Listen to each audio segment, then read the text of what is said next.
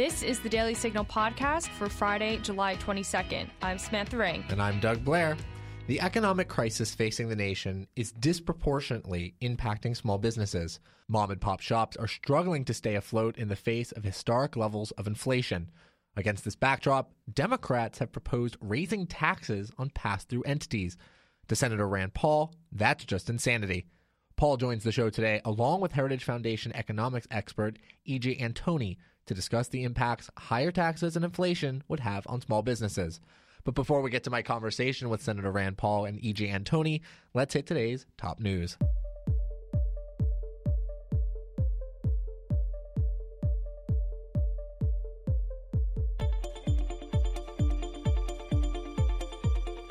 President Biden has COVID-19. News came Thursday that the president tested positive for the virus and was experiencing very mild symptoms. According to White House Press Secretary Karine Jean-Pierre, Biden is fully vaccinated and twice boosted.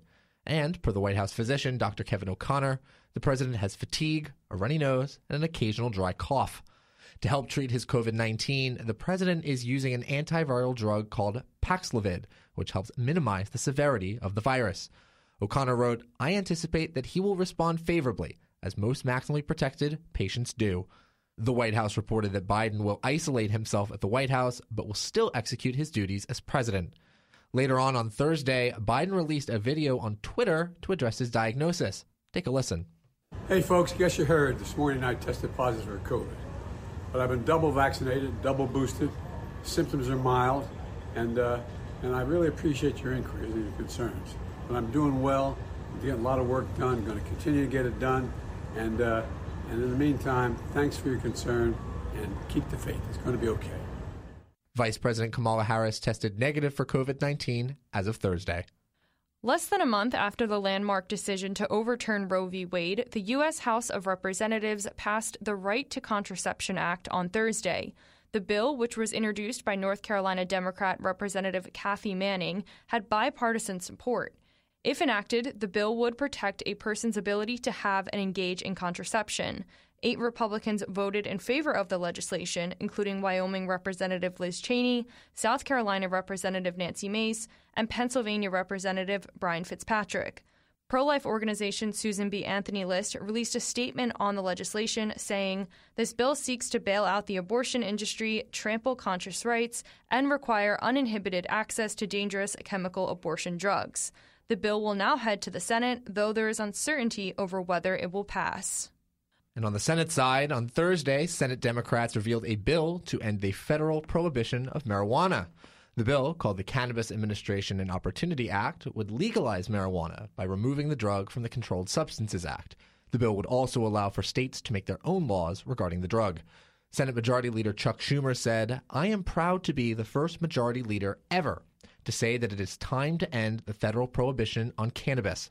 And this bill provides the best framework for updating our cannabis laws and reversing decades of harm inflicted by the war on drugs."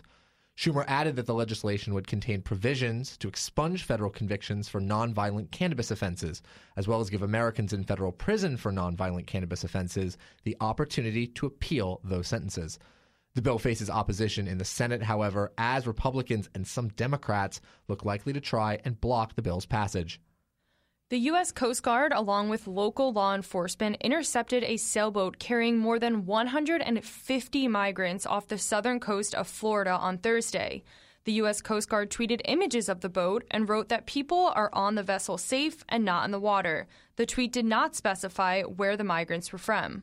Last weekend, 9 Cubans were taken into custody after their boat washed ashore in Jupiter, Florida.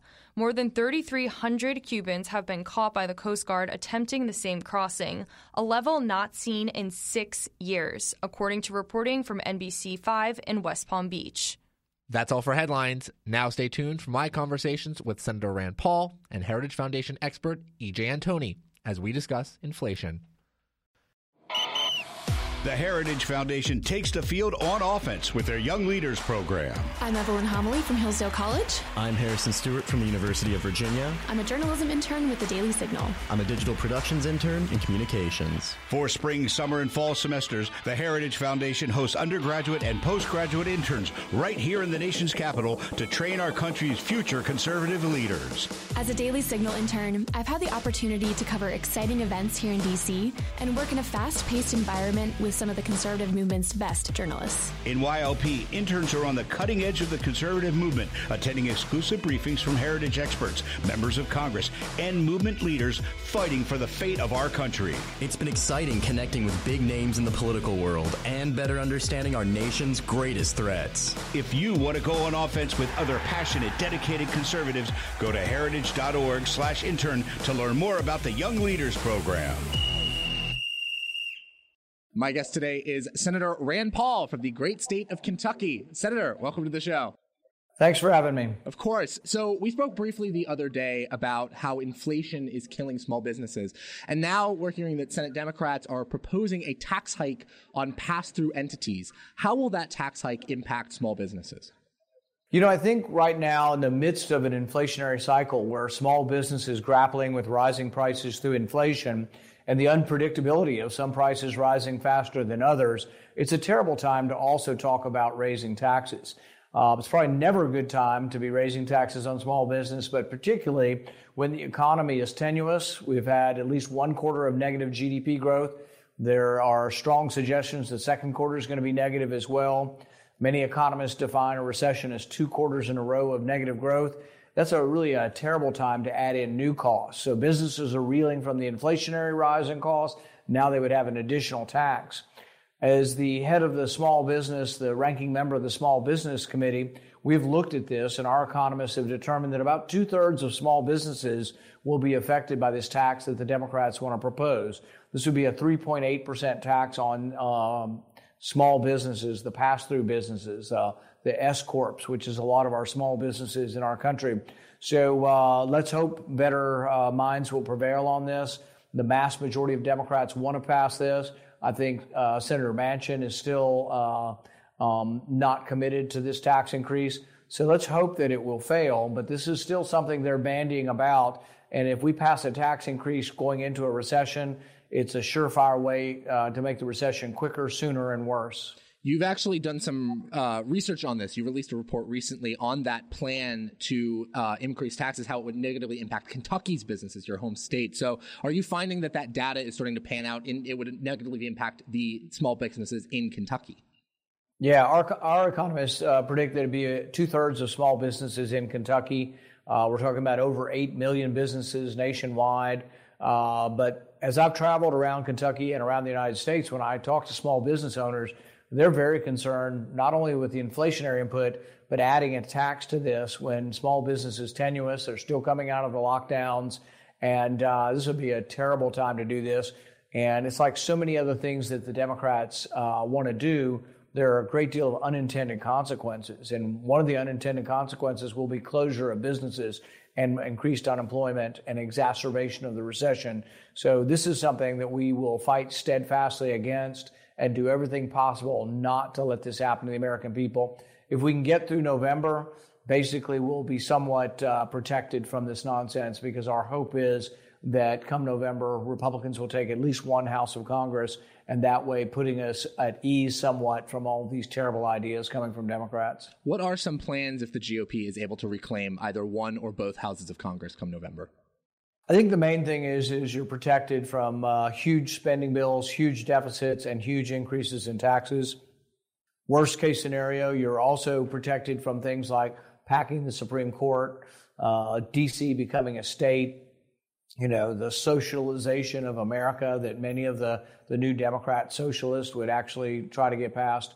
I think what's alarming to a lot of us is the Democrat Party is no longer has much of a middle, no longer has much of a center left.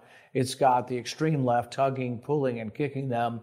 And this is not just liberal. These are people now who actually self-identify as socialist, and this is a danger to the country. So November can't come soon enough for most of us. Fair point, and November is quite a bit further away than we would hope, but what can the GOP do now while waiting for November to come that could positively impact small businesses?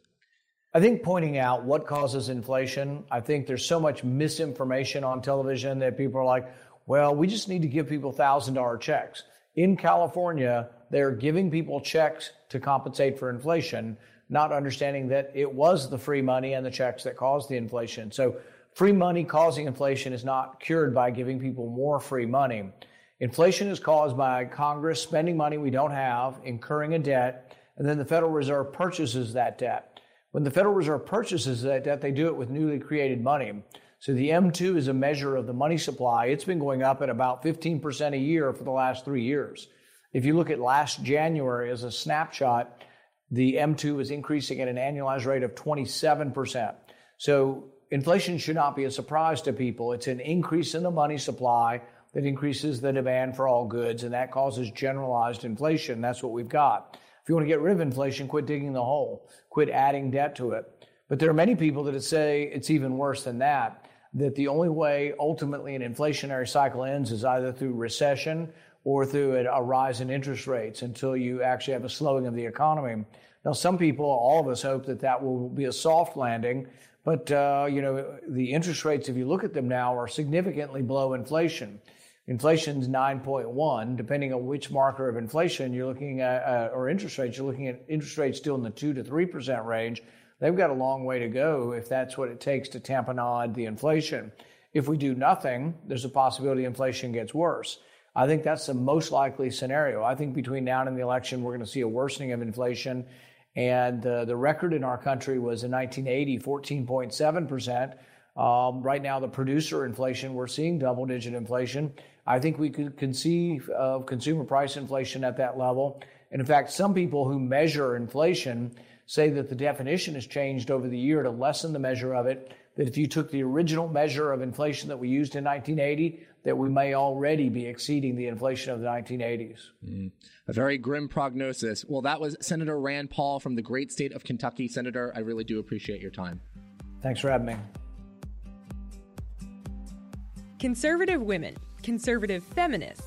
It's true, we do exist. I'm Virginia Allen, and every Thursday morning on Problematic Women, Lauren Evans and I sort through the news to bring you stories that are of particular interest to conservative-leaning or problematic women. That is, women whose views and opinions are often excluded or mocked by those on the so-called feminist left. We talk about everything from pop culture to politics and policy. Plus, we bring you an exclusive interview with a problematic lawmaker or conservative activist every second and fourth Tuesday of the month. Search for Problematic Women wherever you get your podcasts. And we are also problematic on social media, so be sure to follow us on Instagram. My guest today is Heritage Foundation expert in regional economics, E.J. Antoni. E.J., welcome to the show. Doug, great to be with you. Thank you for having me. Of course. I have a pretty good idea how the response to this question is going to look, but what's the state of the economy right now? Is it as bad as people are saying? I think it's worse, actually. Things are not looking good. It doesn't matter if you're looking at data from the Conference Bureau, from the Bureau of Economic Analysis, Census Bureau. Really just about anywhere you look, the numbers are pointing in the wrong direction. And that's one of the reasons why it's so laughable when the chairman of the Council of Economic Advisors gets up to a microphone like he did the other day, and he starts telling us that they don't see a recession coming, that things are looking positive. He cites figures that literally are negative, and things like retail sales, real earnings, and he somehow thinks that that's a sign of strength. I don't know what numbers these people are looking at, and frankly, it's scary that these are the people running the country, allegedly. Mm-hmm. Now, one of the most common indicators of how an economic situation is GDP. Are we seeing any indication that GDP is going up, down, staying the same? So the first quarter for GDP was negative. In other words, that just means that the economy shrank in the first 3 months of the year. The textbook definition of a recession is when you have 2 consecutive quarters of negative economic growth. So we have GDP negative for 2 3-month periods in a row. We already have one in the books, and the second one is going to be out the 28th of this month, and that is going to be negative as well. The Atlanta Federal Reserve Bank, they actually maintain their own model that projects GDP. They currently have it down 1.6%. I think it's going to be substantially worse than that. The latest numbers that I ran have it down somewhere between 2 and 3%. A big reason for that is because personal consumption expenditures, and that's simply just a fancy way of saying everything that people are buying in terms of goods and services, right? That's going down. Mm. And people may hear this and say, okay, no, that's completely wrong because I'm spending more each month. No, that's true. You are. But in terms of real goods and services, in other words, the number of things you're actually able to buy, that's going down because money is essentially going out the door faster than it's coming in for almost all Americans right now. Prices are going up faster than their incomes are. I mean, it just sounds like you said that we're going to be in a recession. Oh, absolutely. Yeah, we're already in a recession, and a lot of people – it's kind of funny. People are shifting the question now. Previously, I was getting asked a lot, is a recession coming? And now the question that I'm getting asked much more is how bad is the recession going to be? Mm-hmm. So I think it's starting to dawn on people that this is just baked into the cake. It is what it is. We are where we are. And at this point, it's just a question of, okay, how bad is it going to be? And that really is only answered by the Biden administration and the Federal Reserve. When is Congress, when is the president, and when is Chairman Jerome Powell? When are they all going to get their act together and do what they need to? And if we look at something like the Great Depression, for example, at any point in the 1930s, the government could have done the right thing. It did not need to last anywhere near as long as it did. It could have been a very short, mild recession. So in terms of how long is this going to last, how bad is it going to be, we just have to wait and see. You said the right thing. What is the right thing? The right thing is for the government, number one, the government needs to spend, borrow, and print less money. Mm-hmm. That is the driver of inflation, and that is the reason why we are barreling towards a recession right now, in fact, already in one. When you cannot afford to purchase what you did yesterday because the prices keeps going up, you can't buy as much, which means the business is not going to make as much money because don't forget, the price that the business charges you going up doesn't mean they're making more money. Look at all the corporations right now that are missing earnings reports, for example, on Wall Street. If we look at wholesale inflation, for example, that measures the prices that businesses are paying as opposed to the inflation numbers we typically talk about that measure the prices for the things you and I are paying, right? Wholesale inflation has exceeded consumer inflation literally every single month of Biden's presidency. In other words, businesses have actually been shielding consumers from a lot of cost increases, and now they're finally passing those cost increases on really in earnest. But inflation is not a recipe for economic growth. It is not a recipe for business development or for higher corporate earnings, and at least in real terms. And so people are spending less. Consumer spending makes up about somewhere around 3/4 of our economy. Right? So the economy is shrinking because people are able to buy less. That's going to lead to less business investment. Businesses in the future, since they're not selling as much, they don't need as many employees. Mm-hmm. What does that mean? That turns into unemployment. It seems like that data that you just cited really puts the nail in the coffin of the idea that the Biden administration keeps pushing that this is all greedy corporate overlords that are trying to, short shrift the American consumer. So it sounds like that's just not true. No, not in the least. And it's amazing how businesses suddenly became greedy when Biden was inaugurated, right? It's amazing how big oil suddenly became greedy. It's amazing how meat packers suddenly became greedy. All of these things suddenly all of a sudden happened when Biden was elected. Now, to a certain extent, that's actually true because if you look at things like drug prices, the regulatory efforts of this administration have had a bad impact on that front. The energy policy of this administration has had a terrible impact on that front as well, and that has led to higher prices. This administration is making an awful lot of hay about the fact that gasoline has come down recently, but they seem to ignore the fact that gasoline is still up 94% from when they first took office. Mm-hmm. And so this idea that the American consumer is somehow jumping with joy, and again, going back to the line that this White House keeps pushing, that there's somehow strength, quote unquote, in terms of the American consumer, it's just not there, at least not in any of the data that I see, and I look at it day after day. Mm-hmm. We've talked before about inflation and how it's sort of negatively impacting the American people, and you've mentioned that inflation is a tax. Could you maybe go a little bit more in depth about what you mean by that? Certainly. So we get inflation when the Federal Reserve creates money faster than the economy is growing. What you want is for the economy and the amount of money in circulation to essentially grow at the same rate, because that allows prices to maintain stability. The example I would give when I taught money in banking was, imagine we're playing a game of Monopoly, and I'm the banker, and I tell everyone, I'm going to double the amount of money you all have in your respective trays right now. Every individual person looks at that and says, oh my gosh, this is great for me. I'll take that deal, absolutely. So we do that, and then what happens? All of a sudden, everyone has more money to bid up the price of properties. And suddenly everyone realizes no one's actually any better off. Mm-hmm. We all just have more money chasing the same amount of goods and services. And so prices go up, but no one's actually better off. It causes distortions in the marketplace, exactly what we're seeing now. But who's actually benefited from that? Well, in that case, no one actually benefited, right? But let's say as the banker, I gave everyone that money maybe in exchange for some properties. Mm.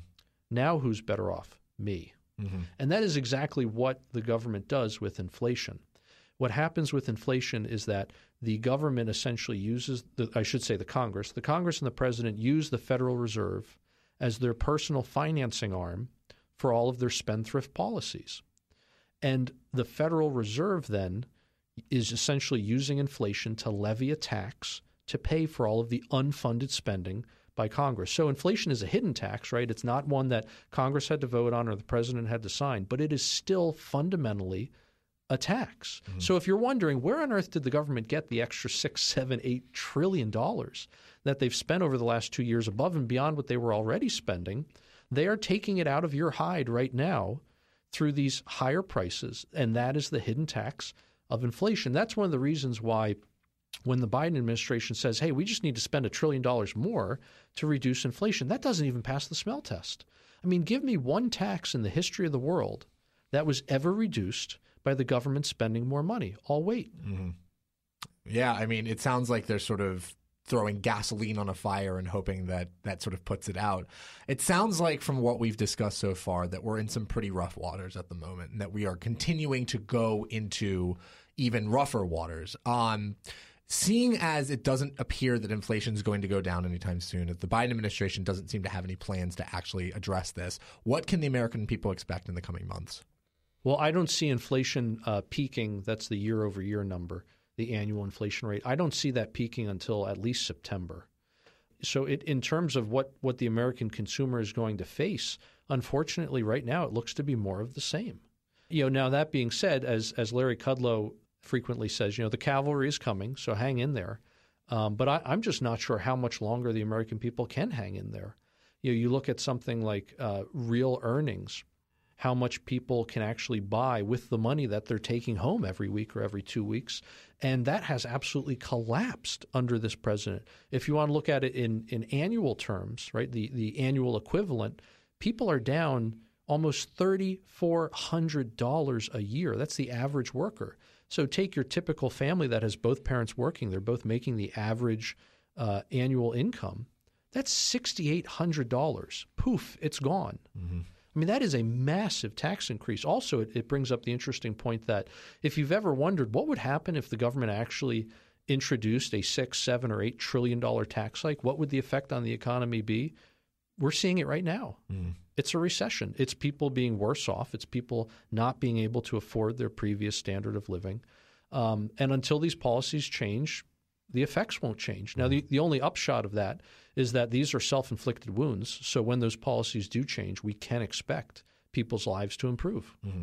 Do we see this lasting?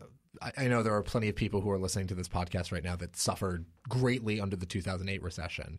Are we expecting it to be similar to that or worse?